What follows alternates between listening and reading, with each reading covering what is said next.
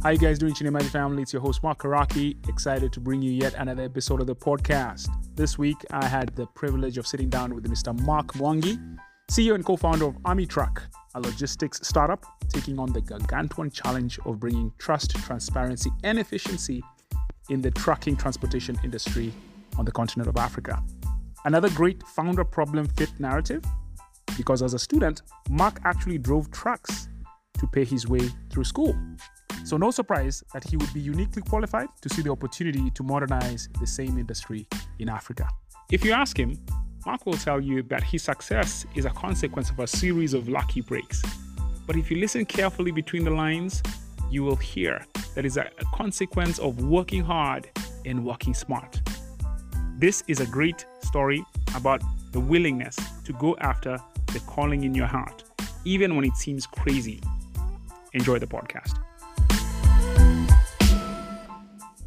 Mr. Mark Mwangi, welcome to the Chinemaji podcast. How are you doing today? I'm very well, thanks. Thanks for having me. Yeah, excited to speak with you.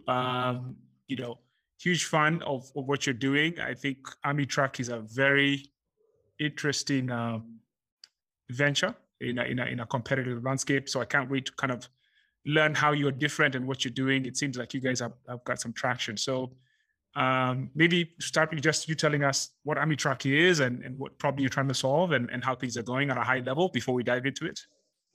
Yeah, I mean, AmiTruck is a digital marketplace for deliveries. I guess you could say a bit like Uber, but for trucks. And we are basically trying to bring trust and transparency to transport by connecting transporters with cargo owners in a fair and very transparent manner. Fantastic. Yeah, I mean, huge problem on the continent, right? Logistics drives economies essentially. So massive opportunity. So kudos to that. We can't wait to dive into the details of how that's going. But let's go into your background a little bit. So you studied mathematics in University College of London. So you are one of those mathematics brains. What did you want to be when you grew up, and how did you end up studying math? Yeah, so actually, I actually started off by studying actuarial science, and due to challenges in finance as a whole, I didn't manage to keep up with payments. I was self-funded, and the mathematics school was, or rather the dean was more forgiving than the actuarial science one, and he allowed me to work a lot more and take time off so I could, fund my studies. Awesome, fantastic. And that was University College of London. Was that no? Your It's master's? actually it was actually City University. I can see why the mix up, but it's actually City University of London. So got it. Just a short walk from the other. So there's two of them, right? That's right. That's right. And that was your master's program? Was that right? Or was that? No, that was my undergrad. So I did an undergrad in mathematics with options in finance and economics. Interesting. And how did that come to be? Were you always a math brain and you knew you wanted to go down that path? When you were in high school, what was your thought process? Yeah, so I hate studying. I hate reading books. Boring books. I love reading books. The books in school I found boring. So something like law or something like geography, you're looking at a lot of hours just reading material. Dry material. Yeah. Yeah. Mm-hmm. So the joy of mathematics is that if you understand the rules and you're willing to practice, then it's possible to do really well.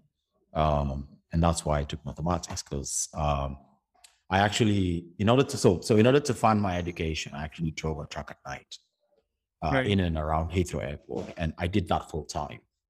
So wow. I would be driving from 6 p.m. to 4 a.m. and then I'll do my maths degree sort of from 9 a.m. to sort of 5 p.m. And the easiest way, the easier thing to do was to practice equations, and you could do that in the cabin.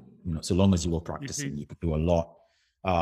It felt a lot harder to try and read a law book or something. That will put you to sleep right away. Yeah, exactly. In the truck. Exactly. So, some of that explains what happened at university.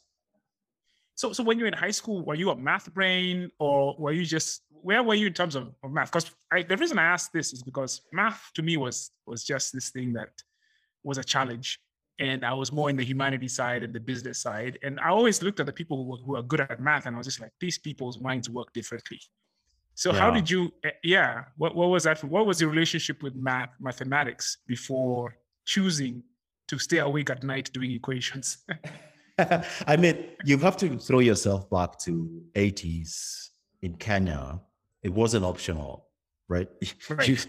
It wasn't something that, and to be honest, it was one of the places your mom's finger went to on the report card when it came home. You know, she went straight. What did you get in math? What did you get in English? What did you get in science? And that generation of parent was a lot more interested in what they saw as the subjects that can get you into a good career in the future. Right. So I think that together with, I don't know, I just had an eye for it, or I was lucky. It was something I could do. So for me, it was just natural to head that way. Got it. Okay. Yeah. So, because for me, I wanted to get out as far away from mathematics as soon as I was done with high school. I was like, this is not my bag. But yeah, and then so you went into investment banking. What was that? What was that path into that like? I know London is a center of finance, one of the capitals of finance around the world. So Yeah. probably very natural to go into that. Talk to us about that. How did you end up in that? Yeah. What was that like? Yeah, so the theme of luck continues, right? Because the fact that I was working full time and studying full time meant that when we went in for the interviews for graduate programs at university or just after the degree, it made me stand out from the crowd. And because of the kind of hours and the sort of work involved in investment management, investment banking, it meant that I got a position in an investment management firm, and that's how I got. It's luck. I didn't do anything like specifically special, or I was just lucky. Interesting. So they saw somebody who's a grinder, somebody with an immense work ethic, and they were like, "Yeah, this guy will fit in right here for the crazy hours we have to drive." Yeah, exactly. Wow, fascinating. And so, man, like, you said you'd work from, is it 6 p.m. to 4 a.m. and then 9 to 5? Yep. And how did you manage that? How did you stay sane? How did you stay awake? What was how did you manage that? Yeah, I mean, honestly, it was just the fear of failure and experiencing poverty at 16, 17, and understanding this was the way out, which I guess it's lucky because most teenagers want to have fun and go out clubbing and all the rest of it. But when you're struggling to pay rent for the smallest room in a shared house and barely making money for dinner and barely making your fees, and it's all falling on your shoulders, it changes how your outlook on work and what that can do for you, and the importance of getting good results in your studies. It just changes. I guess you mature a lot earlier and you understand the consequences of failing much earlier than you otherwise would. And so it was either that or be broke for the rest of your life, which didn't look like a great option. So, so we worked hard. Yeah, makes total sense, man. I can totally relate to that, man. Yeah, and so which high school did you go to just to kind of position you in the oh Lord broader social landscape for the Kenyans? Yeah, so that's another story altogether, because I finished I did okay in my I think it was KCP. I went to Muthaiga Primary, and I managed to get into Nairobi School. Okay, so you're Pacheri. That's right. But there was a bullying culture at the time I was there. Oh, really? I thought that might have gone away by then. No, we actually lost 2 kids in my year. One drowned in the pool because he was hiding he was hiding from the prefects in the pool house in the rafters. and the pool was covered, right? So they used to cover the pool at night. So when he fell in, they couldn't rescue him. And the second kid, I think they fed him salt, like 2 kilos of salt. You must remember that story. Yeah, they fed him like 2 kilos of salt in the prefect's something room, and he didn't make it. Anyway, I got into a lot of fights because I really resisted. I got into a lot of fights, and you're not about that life, right? You were like, no. I just thought, I kept thinking there were so many of us in the first year, and there were such few prefects. I couldn't understand why we didn't fight back. You know? and so we'd agree to do it, but every time it happened, we'd just be me in the front. Oh wow, the people would shrink away. Isn't that interesting? Very emblematic about our, in a way, man. That's kind of emblematic about our culture, you know, in a way, right? We always talk big, but when it comes to it, you find yourself alone. And eventually, the deputy headmaster at the time, I think it was, I don't want to say his name on the podcast, but he had enough of me and sent me home. For good? Yeah, pretty much. Okay. Yeah. Then did you shift schools and or how did that? So I get home and my dad's on a business trip, and I really just want to. We used to live in South B at the time, and I just wanted to go to a day school. I just didn't want to sleep. I'd kind of tasted boarding school. And I actually begged my mom to let me go to Jamhuri High, or Milimani or Buru High, and she really did like the reputations of those schools. Right, it wasn't not a national school, so it was a downgrade. Exactly. So I got enrolled into Rusinga School in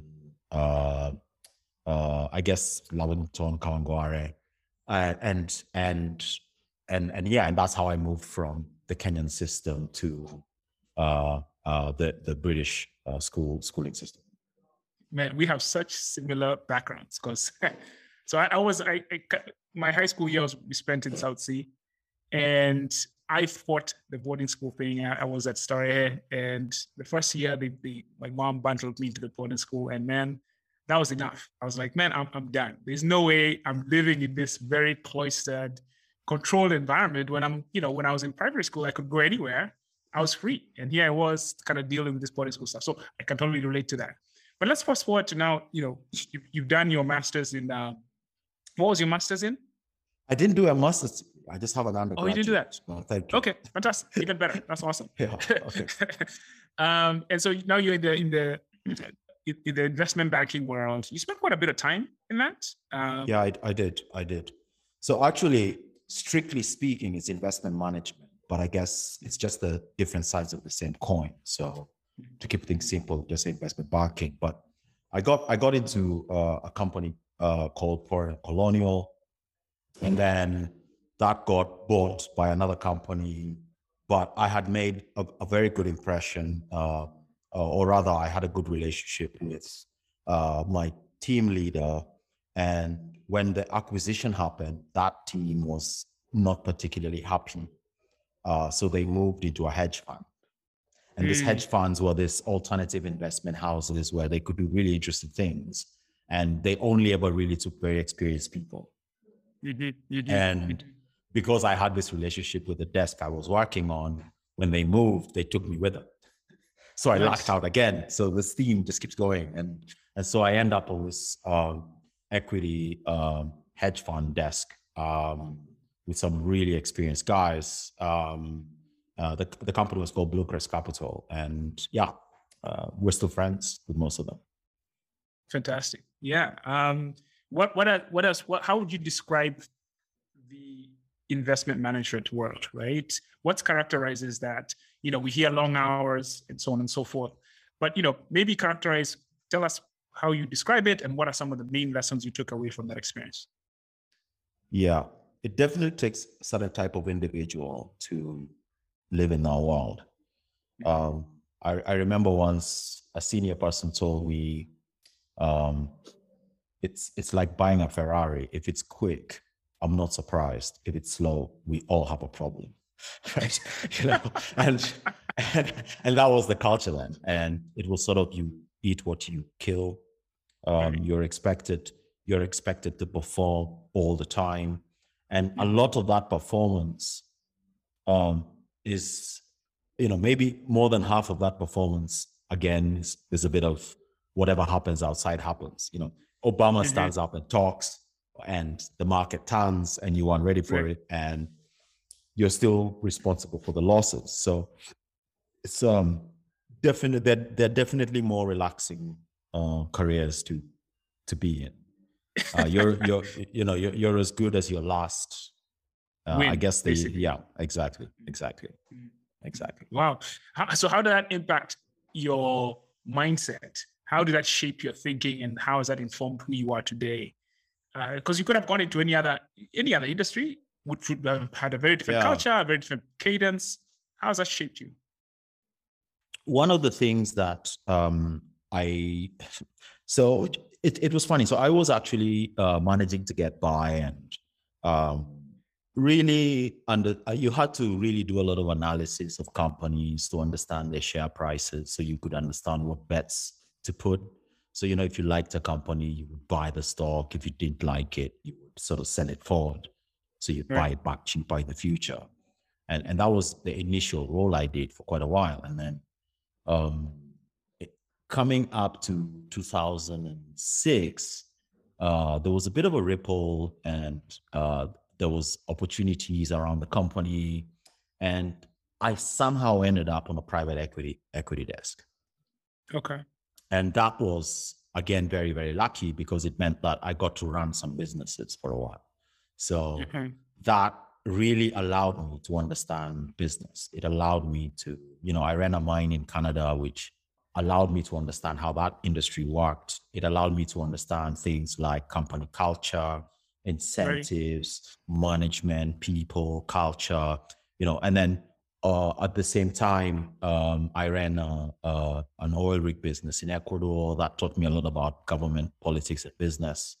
And I ran a dredging startup in China. So I had a lot of air miles. But in that whole process, immersing myself in those businesses really improved how I think about business, my understanding of financial statements, and relating those numbers to the real world.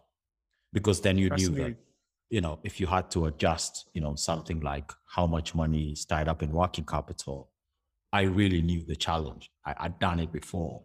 If I had to, in mining, there's a lot of capital investment, CapEx, buying equipment, using it, and depreciating, and tax management. It wasn't just a line in an annual statement. I had experienced it. I knew it. I'd been through it. So when I coming up to the recession, to the financial crisis in 2009, by the time I was leaving that position and moving on, I really understood how to look at a business, how to look at management. And I could read between the lines when I had people talking in meetings. For sure. So, right. Exactly. Awesome. So that basically laid the foundation for, you being able to found AmiTrack and give you the confidence to move in that direction. Is that true? I would say it helps, but I think what it really did was it laid the foundation for my next move, which was now I moved to a company called Pictet Asset Management, which is a Swiss private bank, where I was running an equity portfolio, which also involved analyzing companies. But that experience meant that I really understood what I was looking at when I sat down to talk to a CEO or look through a financial model. I really understood what each of these numbers meant. And I knew when I saw an incentive plan, I could relate back and think, how would those guys that I used to work with respond to this incentive plan? And it just brought a slightly better clarity to my analysis of businesses at that point. And that helped me. I mean, I must say that Pictet Asset Management was a brilliant company to work for. I had a great team. They gave me massive opportunities, and it allowed me to rise through the ranks and sort of get to senior investment manager position. And yeah, that was an awesome experience being there.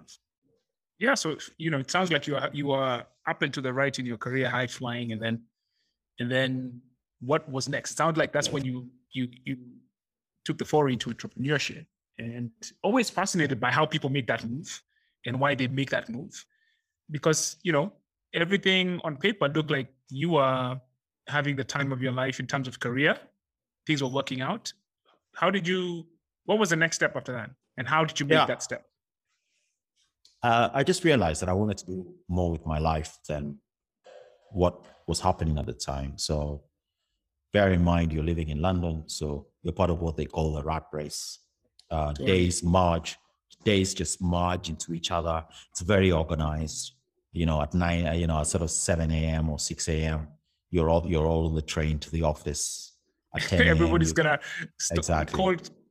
Stone face, nobody's smiling. Yeah, you can't you don't say hi to anybody because you break the fabric of reality. That's people right. don't want that. That's right. And then at 10 a.m. you take your coffee, you take your lunch, you go to the gym, you come home, and the day starts. And they just march into one long day. Wow. And I really appreciated what was going on in terms of the opportunities I had there, but at the same time, I wanted more out of life than that. I sort of felt like, yes, exactly. I just wanted more out of life.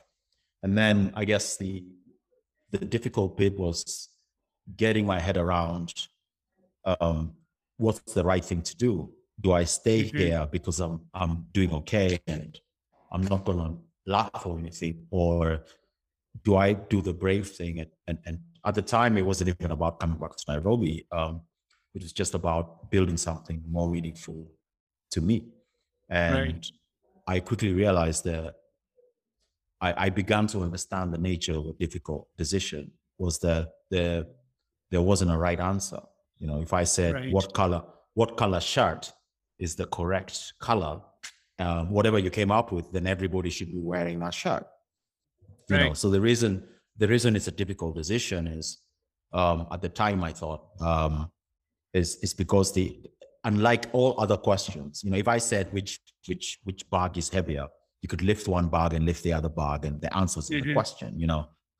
The bag that feels heavy is the heavier one. But when it comes to this sort of difficult decisions, the answer's in you, and there's nothing wrong if you want to stay in a safe life that's a bit boring. But there is also nothing wrong if you want to take a risk and try take an adventure, do something. And for me, it seemed like once I had that thought in my mind, I was like, how can you not try? So I jumped. How long did that process take? Because it's not something, I'm sure you marinated on that for a while. Oh God, I thought I'd gone mad, right? It all sounds very nice now, but at that time I thought I'd gone crazy. And it probably took about a year. It probably took about a year to sort of, make that jump. Okay, fantastic. And what did you jump into or onto? Initially, I just left. I spent about 3 months reading up on stuff and just getting my head together and getting over the shock of what I've just done to my life. And then it so happened that my younger brother was also going through a similar thing. And between me, him, and another friend, we decided to start. We had a startup called Darwin, and it still exists. So Darwin was trying to automate the European gas market, basically disrupting the utility and connecting consumers directly to the gas majors. Wow. And then that's where we started. Yeah. Wow. Yeah, that's a very established industry sector. And you guys felt that you could improve it, which is fascinating. Well, I mean, yeah, it's funny. Give us a sense of how you went through that and why and how it worked out. Yeah, it's gonna make me sound like I have a really big ego. But so the theory went something like: so Google, Amazon, all these guys can have millions and millions of customers, and as far as we could tell, the role of the utility in Europe was just to connect, Shell, BP to, 50, 60 million consumers in the UK. And we thought, well, if Amazon can have 1 million consumers, then Shell can have 1 million consumers. They don't need the utility sitting between them. and is sitting between their product and the consumer. And so we thought we could use artificial intelligence and generally tech to connect, because gas is piped in Europe. Okay. Right. So, and they were just on the, they were just about to launch the digital gas meter, which meant that the utility could get your consumption data remotely. And so we thought, well, hold on. That means I can buy my gas directly from the major. I don't need a utility in between reselling it to me. So that was the theory. And it actually, we had a demo and it worked. So you could do it. It's amazing. That's a really cool idea. So basically, digital, it sounds like innovation cut the middleman without even him knowing that's going on. So because initially they had these people coming to read meters. Now you need people to read meters. That was the utility's job, putting people to walk around the neighborhood and read meters. Correct. Yeah. Okay, fascinating. And we How thought did that play out? to just digitize it. Oh, it went okay, except for the fact that you'd sit at the end of the demo, and these majors would say things like, "This is fantastic. We're really interested. Could you come back for our demo day in 2023?" Oh wow! Their timelines are just very different than yours. No one had the staying. Well, I didn't have the staying power to do that. So, we decided not to pursue that. Yeah. It's a tough one because you're selling to a very established, entity. Their pace of movement is very different. A startup needs to move quickly, get customers. So now let's move to AmiTrack. So how did you make the move back to Kenya? Talk us through what happened and into AmiTrack. Yeah, so we thought to ourselves, look, in Europe, we're just another startup. But if we go to Kenya, which was all our hometowns, then, we're closer to the market culturally, and we might have an edge. So off we came, and we decided to try and use tech to help large industry in Kenya. And I mean, we run into all sorts of interesting challenges. So we'd walk into an office and the CEO doesn't even have a computer. A couple of times we'd go to some really large financial institutions and that buy into maybe getting a cloud solution to help them with their customer service. And then we'd be shown around and they still have they still have a server room. They still had like the CRT screens, I feel like, whoa, it's going to take a huge investment just to get these guys to the point where they can actually start to benefit from modern technology. And so at that time, were you looking for an idea, or you had an idea? What were you working on? Oh, no, we had an idea, and the idea was to using the same idea that we had before, which was business process automation using AI. Eventually, but then we would sort of think, okay, so let's take something like a really simple example, something like your customer calls you up, and let's say randomly you're an insurance company, and you can tell that this guy has had a maternity claim, but he doesn't have life insurance, or he's got an 18-year-old daughter and he's only got one car policy. So these were the sort of things we were saying.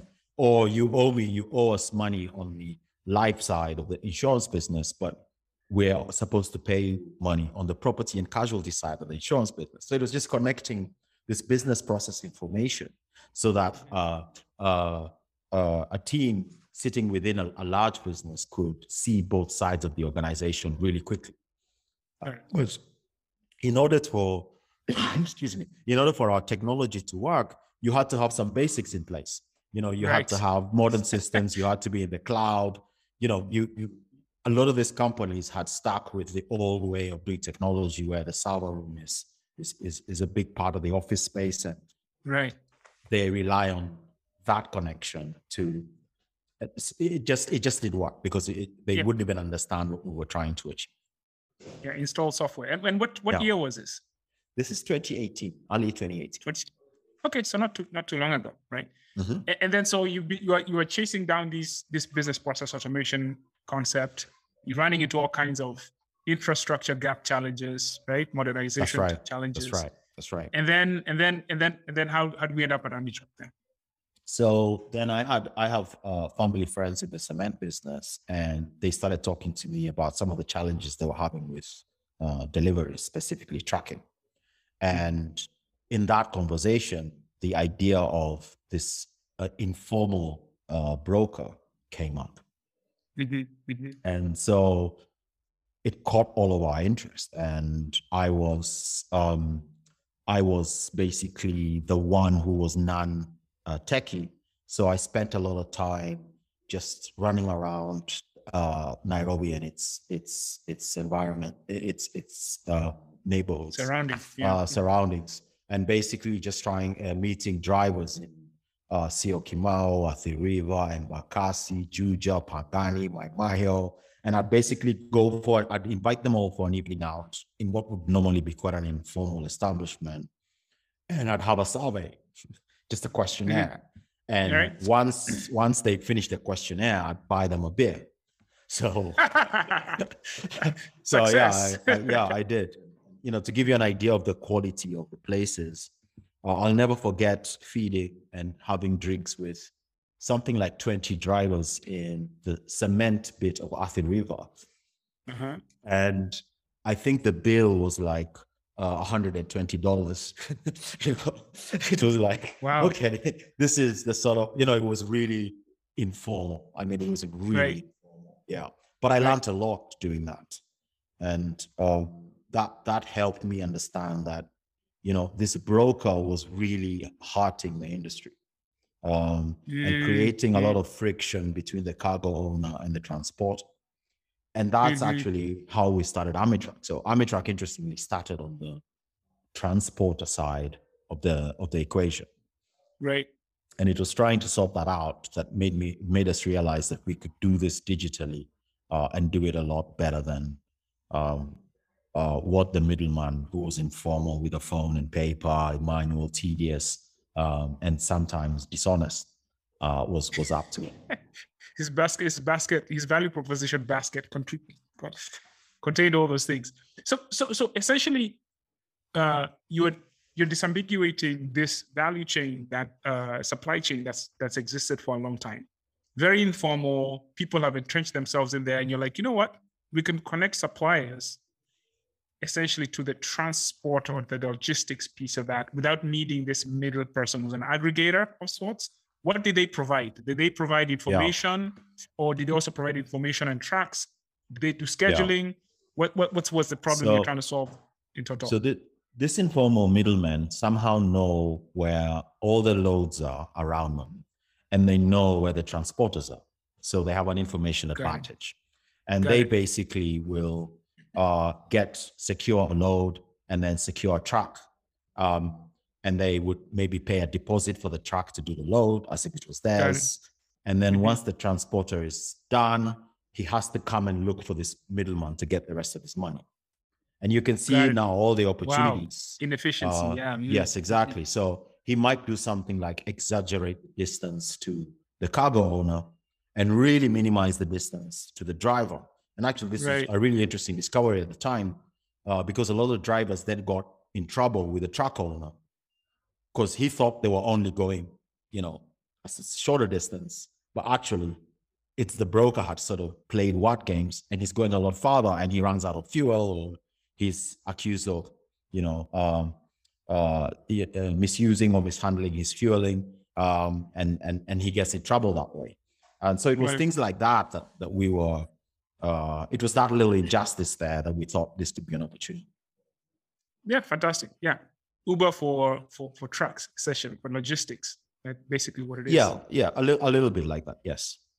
Yeah, to keep it simple. So fantastic. So you guys started your own fleet. It sounds like. Or no. We never owned a single asset. We didn't own a single asset. So we ran around and registered a whole bunch of transporters. And then scrapped to try and get our fast fuel loads. And you had this chicken and egg problem, where you keep looking for one to fill the other, and the rest is history. How long did you operate in that mode for? Right. I mean, we still we still operate in that mode at a much larger scale, but I think this is a problem that never goes away. It's just much harder to get it up and running. But yeah, we still using it. We still don't own any vehicles. So we have a lot of transporters registered on the platform. And we now have a lot of businesses as well registered on the other side, and we connect those two. Right. Yeah. I guess my question was, because initially you didn't have any tech, right? You were just you were doing it manually. When did you build? We always had tech. In fact, we built the platform in the back end of 2018, and we launched it in March of 2019, and got our fast load that month. We did $2,400 in March of 2019. So sorry, 2,400 shillings in total for March 2019. What was that load? Do you remember? What did you ship? I do. We helped a young lady move from Pangani to Thika in a pickup. Awesome. Customer number one. I hope you have a picture and all that. Actually, I don't, because we were so stressed looking for the next one that, we didn't even. Yeah. You were not trying to be ceremonial or no, it wasn't trying the to time. survive. Got it. Right. So 3 years, 9 months into this, and before we even go into that, I mean, is it 3 years? Is it 3 years, 9 months, or 3 years? It's 3 years. It says 3 years, 9 months on your LinkedIn. So, but 3 years. That's a bit naughty. It's actually 3 years. Yeah. So March 2019 to date. Yeah. Got it. Okay. Sounds good. And then before we even go into the timeline, so Africa operates on this concept of opacity and lack of information and cartels. What's been your experience with that? Have you got any pushback from, Yeah, we do come incumbents? Across it. Yeah, we do come across it. And I mean, I'm really of the believer that the world is changing. So if you remember when we were growing up, you would have adverts like, I don't know if you remember this one, Smirnoff and Friends. So it implied that if you drank Smirnoff, you'd get friends, or you're the cool person. You're the cool guy. Exactly. Yeah. Or you would have things like a car that you knew was probably not that reliable, but they had a really pretty lady and nice music in the advertisement, and that's what sold it. And I think the world is changing now, where the best product wins.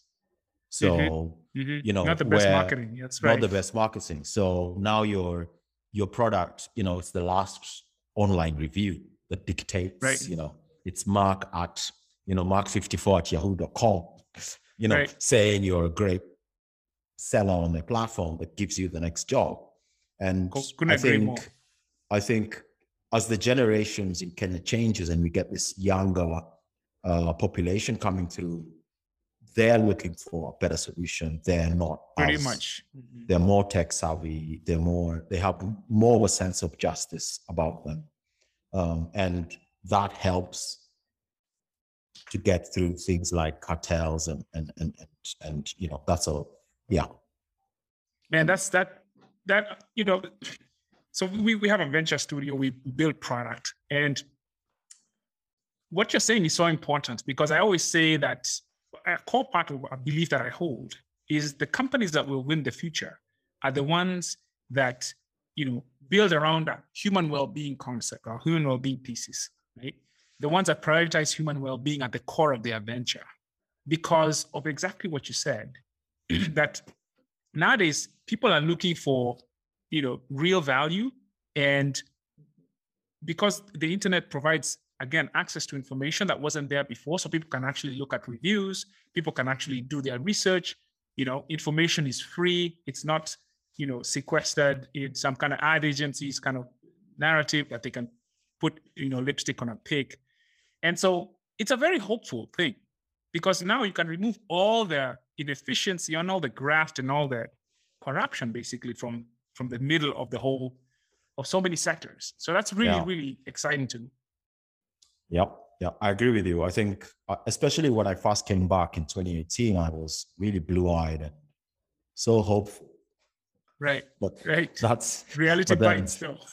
Kenya slapped me in the face a few times and made me realize that Yeah, it's going to happen, but it's gonna take some time. it's gonna take some time for us to maybe stop comparing ourselves to each other and to other countries and thinking it's okay because we're better than Uganda, but maybe start looking at ourselves with our resources and our talents and start asking the question, why didn't we do better? Right. You know, that's always the Right. case. You know? Yeah, that's always a little bit of disappointment. Because honestly, having lived in London and traveled around the world, there's nothing that Kenyan cannot do. Nothing. That's so You know, true. it's the only thing that stands between us and making huge progress and huge strides forward in business and in healthcare and in education. The only thing standing between us and those things is us. And it's actually just the willpower, you know, the will to change and will to step forward. So I'm still optimistic, but cautiously so. Right, right. Yeah, it's you know, it's our mindset and culture that holds us back. You know, this notion that there's so much more opportunity around us that we do not have to be, you know, competing. And it's something that's so much competing. It's like there's a sense of like there's a limited pool to pull from. While look, let's not even talk about Kenya. Let's talk about the region. I mean, if you look at it, this is the high watermark in terms of tech and innovation and entrepreneurship. So we shouldn't be thinking about Kenya as a market. We should be thinking about this East African bloc as a singular market, right? Of course, it's more complicated than that, but fundamentally, if you have a great product, like you said before, you know, the market will find you, the customers will find you. So there's so much more opportunity for us to actually step into that we need to kind of just change that. But anyway, let's move on to now how you actually started the business, because you know a business costs money. You have to feed yourself. You have to put a roof over your head. Startups are difficult. How did you fund your business from day one to now? I guess How did you fund your business? Again, luck comes into it again because my brother is a double degree from MIT, super genius sort of guy. That's lucky. That's lucky on your part. Exactly. So he built a lot of tech to start with. Again, I was lucky enough to have been in the financial industry in London, so I had some savings on me, and so I sank a lot of that. I sank a lot of that into the business for the first few, for initially, and then that got us off the ground and up and running. Awesome. So your personal savings, because you know a lot of times people underestimate that. They think they can get funded from day one, you know. And so you've raised $4 million up to date. Is that your total raise, or there's more to that? No, there's more than that. So 4 was the last round. We've done about 5 in total. 5 in total.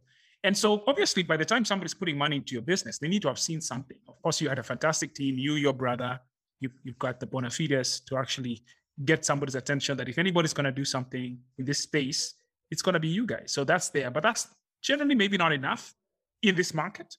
In Silicon Valley, where I spend a lot of time, if you come with that credibility, people can actually fund you at an idea stage. You guys were past that. So talk a little bit about, you know, where you had to get to raise your first external money. Yeah, I mean, that definitely was not easy to do the first round. I think that Black founders in general have a slightly harder time, as you've seen in the media recently. And a lot of that isn't because they're Black per se, it's just because the biases, which, you know, they're biases. It's not, I don't think they're cognitive, purposeful attempts to not fund Black business. It's just that they relate more to a Harvard educated investors relate more to people like them. So It's a lot easier to get funding. Now, that said, if you were sitting it's changing though slightly nowadays. Definitely. And that's great. It's good to see the progress and the efforts that they're all making. But, you know, if you were a white founder in Silicon Valley, there's only a 2% chance of you getting funding anyway. So if you then become a Black founder sitting in the middle of Africa, those chances are less. So you're 2% of that 2%. Yeah, so it just becomes a numbers game. So my initial round, we probably approached something like 300 investors and ended up with sort of getting a one who said, "Yeah, we'll fund you, but we need to follow someone else. We're not going to be the fast ones. We're going to lead them to put them out. Yeah, we're not going to lead the round. That's right." And then again, because of all that noise we'd made trying to get the fast one in, we had one of our investors reach out to us. And initially, I wasn't even sure they were going to invest. So I just complied anyway. And then they spoke to me, and then they spoke to someone else, and then they spoke to 5 of my references. And I thought, oh, maybe they're going to invest. And we got our past lead investor. And then after that, it's been slightly easier to close. So yeah, it's definitely harder. It's getting better, but it's also a numbers game. You really have to go for it. Right. And so that was your first. Was that a pre-seed round of about $1 million? No, actually, we initially raised very little. So the investor's idea was, look, if I invest $1 million now, I mean, I'm going to say it. The investors, Dynamo Ventures out of the US, and they sort of said to me, look, you don't want to raise a lot of money right now. We'll give you a little bit, grow the business, and that will just minimize the dilution you get in the group. So we raised like $250,000 in December of 2020, and then we kept raising through the year as we needed. Okay. And yeah, and that was the first sort of $1 million instead of tripling through the course of 2020. Got it. And so obviously you are raising because people could see traction. So maybe talk a little bit about that. 2,400 shillings your first month. How did that grow to map to where people are like, okay, these guys have something here? How does that growth look like? Yeah, so founders are always very shaky about sharing their numbers. High level, keep it. I can say that again, we've managed to assemble quite a good team, and we are we're family in sort of 7-figure numbers now, and that gives you sort of an idea of the journey and how far we've come. Yeah, fantastic in a short period of time. So what do you see? If you, I actually run a venture fund, as you know. So if you're pitching me right now, and you're saying, hey, I'm raising this, what's this opportunity? What does the opportunity look like? I think the first thing to sort of recognize is that most of logistics has not been digitized, right? So if I sort of lay the picture of the market, it's large. So the last data goes, I think it's like 2012, 2013. And by the way, the lack of data really hurts Africa as a venture space. Big time. And back then, the market was 200 billion in Africa dollars, growing at 7 to 8% annually on average. And that is on the back of having one of the world's youngest populations. So this is likely to double over the next decade. On top of that, you have the low level of digitization. And then the most exciting is the African Free Trade Zone Agreement, which is now been signed. And by no means is that coming into play in 2022. But I think, it will enable African businesses to access more than 1 billion consumers. So what's exciting there is the fact that at the moment, we are a raw material exporting continent. And that really hurts us. Big time. I think I'll use the same example I used in the last podcast, but the car tire market alone is 200 billion. Mm-hmm. The most critical raw material into a tire is rubber. Mm-hmm. And 65% of that rubber comes from Liberia. Mm-hmm. But Liberia's GDP in totality is 3 billion. It's just a joke, right? It's 1.5% of the value of the market. And the quickest win for them would be to have a local tire. So if they just made a tire for our most common vehicle right now, which I think is the bike, the motorbike, you could probably quadruple their GDP per capita. And Right. if Kenya made tea for the rest of Africa, for example, you could really move the needle in and around the central province in terms of income. Right. And that's the exciting bit about African Free Trade Zone Agreement. And then for Amitrak specifically, the fact that 90% of transport in Africa, it's more than 90%. You think of Kenya, 90% of goods have to travel by road. There's no alternative, right? There's no alternative. Connecting that and doing it efficiently at scale is a huge opportunity, and that still exists. That's what we're trying to perfect. So trying to make the perfect shipment in Africa that's the vision. Awesome. So you've raised some money, you've got some traction. Where have you invested the capital you raised? What are you investing in your company? Yeah, so we're obviously just making sure that we have the processes and the team and the people to take us into the rest of Africa now. So we're opening up into the greater East African region, and then a lot of the investment is also going into our tech to make sure that we have a solid foundation, and then we look to see what step 2 is. Got it. And you've mentioned the word people, which is critical in innovation and entrepreneurship. So what's the size and composition of your organization? I know it's growing all the time, but at last count, what's your size and composition in terms of roles? I don't have the composition. I don't have the composition right now, but we sort of have a team of about 70 people. We're made up of guys who work with the customers, so operations and sales. We have a team that works in technology. We have a team that works in sort of product and innovation. We have strategy and management. So I think that broadly covers the team. Yep.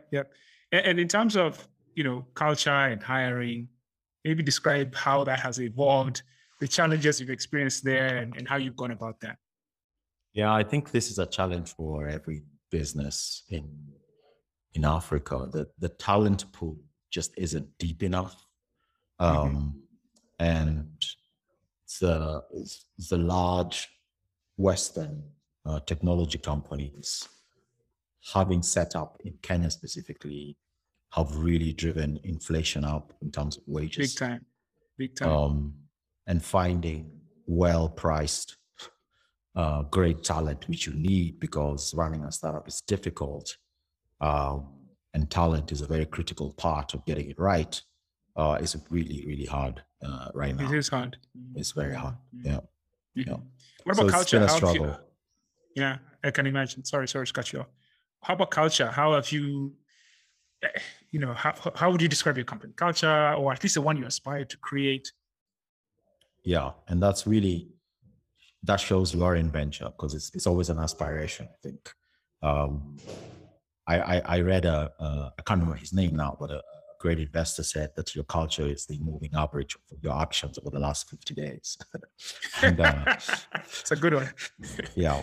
So for me, this has been a really an area where I've really had to lean on my senior leadership for guidance, because I've never run a team this size before. And as we are, we're trying to put a culture together that is driven, a culture that is fair, equitable, and that really tries to perform well. And I think it's for us, given it's all very nascent. This team has been growing quite fast. Right. There's a lot of additional people. We're using name tags. Just because everyone's too new. many people. Yeah, exactly. Right. So we're still trying to put that together, but the aspiration is definitely for an equitable. There's a saying I read in how Google works, and they had a term that said no hippos, and it basically it stood for highest income person's opinion. So right. we try not to have that here. Got it. Yeah. And, last one on this culture thing, you worked in the UK, you worked in London, different culture over there professionally. How would you characterize the differences, right? With work culture here, just, professional culture here. And what changes would you, if you had a magic wand, would institute to get us to where we need to be? Yeah, I'm about to get myself in trouble, but hey, let's go. I think that the English, especially the London work culture, is a bit like, you know, you'd find in New York or Frankfurt. I mean, Right. They will not settle. They majority of them have quite the work ethic. You know, Right. they really strive they grind, and live and exist for their jobs. And they really, you know, things like being successful, doing a 9 to 5 just does not exist. It just doesn't exist. Doesn't exist. Yeah. It doesn't exist. But I think if I have one complaint about the office culture in Nairobi, at least, is that if you're not careful, there is a relaxed nature to things and an acceptance of average, a lack of perfection. Yes. Right. So, and that's something you really have to watch out for. And I think it's just, it's just the environment that we're in. Yep. And I think the younger ones expect to make it overnight. And I think those are only two complaints. Other than that, great culture, great teams, very friendly, intelligent. But you really have to watch the It's a struggle. It's a struggle. You know exactly what I mean. Yeah. Yeah, man. It's definitely. I will just say it here, man. It is my biggest challenge. It is a culture, the people. It is shifting the mindsets to folks to really understand that pursuit of excellence is just par for the course, right? When you're competing with the global. When you're competing globally, that's basically the expectation. No, but it's not really the culture, because if you think traditionally, we're not like that. And going out into the farms and the rural areas, those guys kill themselves. It's really a town office thing.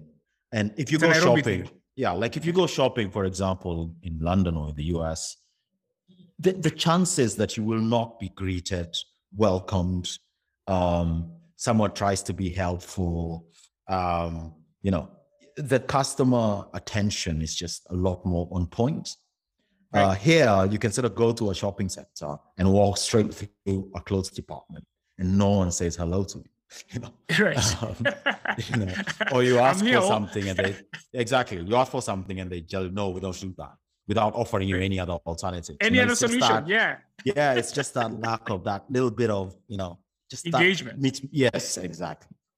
Right. I'm here. What more do you want from me? It's fascinating. But I think part of that is also management historically have kind of, you know, maybe not given people the leeway and the freedom to kind of speak for themselves. It's a weird one. It's a tough mix. But let's wrap up this podcast, because, you know, we can go on and on about this particular topic, because it's a big one. So we're just gonna go through these last 3 questions. A couple of themes, and then a rapid fire round. So what are some of your biggest challenges in entrepreneurship that you've experienced? Biggest challenges? I think dealing with uncertainty and learning to cope with that and getting the right talent. Yep. Would agree with that. Lessons learned. Biggest lessons learned. It costs more and takes a lot more effort than you think it's going to be. It's just a lot harder than you think it's going to be. Like, imagine really hard, and it's harder than that. Fantastic. All right, rapid fire round here. So I'll just ask, I'll put out a word there, and, you know, you just say what comes to mind, right? Mm-hmm. So, Africa. Opportunity. Entrepreneurship. How can you not try? Right. And then Vision 2030. What does 2030 look like? Man, an economically liberal Africa would be awesome. Fantastic. Mark, this has been awesome. This has been fantastic. Engaging with an entrepreneur who's in the trenches, on the bleeding edge of innovation and startup building in Africa is always so refreshing to my spirit. So I want to thank you for taking the time to be on the Chinua Achebe podcast. Thanks very much. It's been great. Thank you. Thanks for the interesting questions.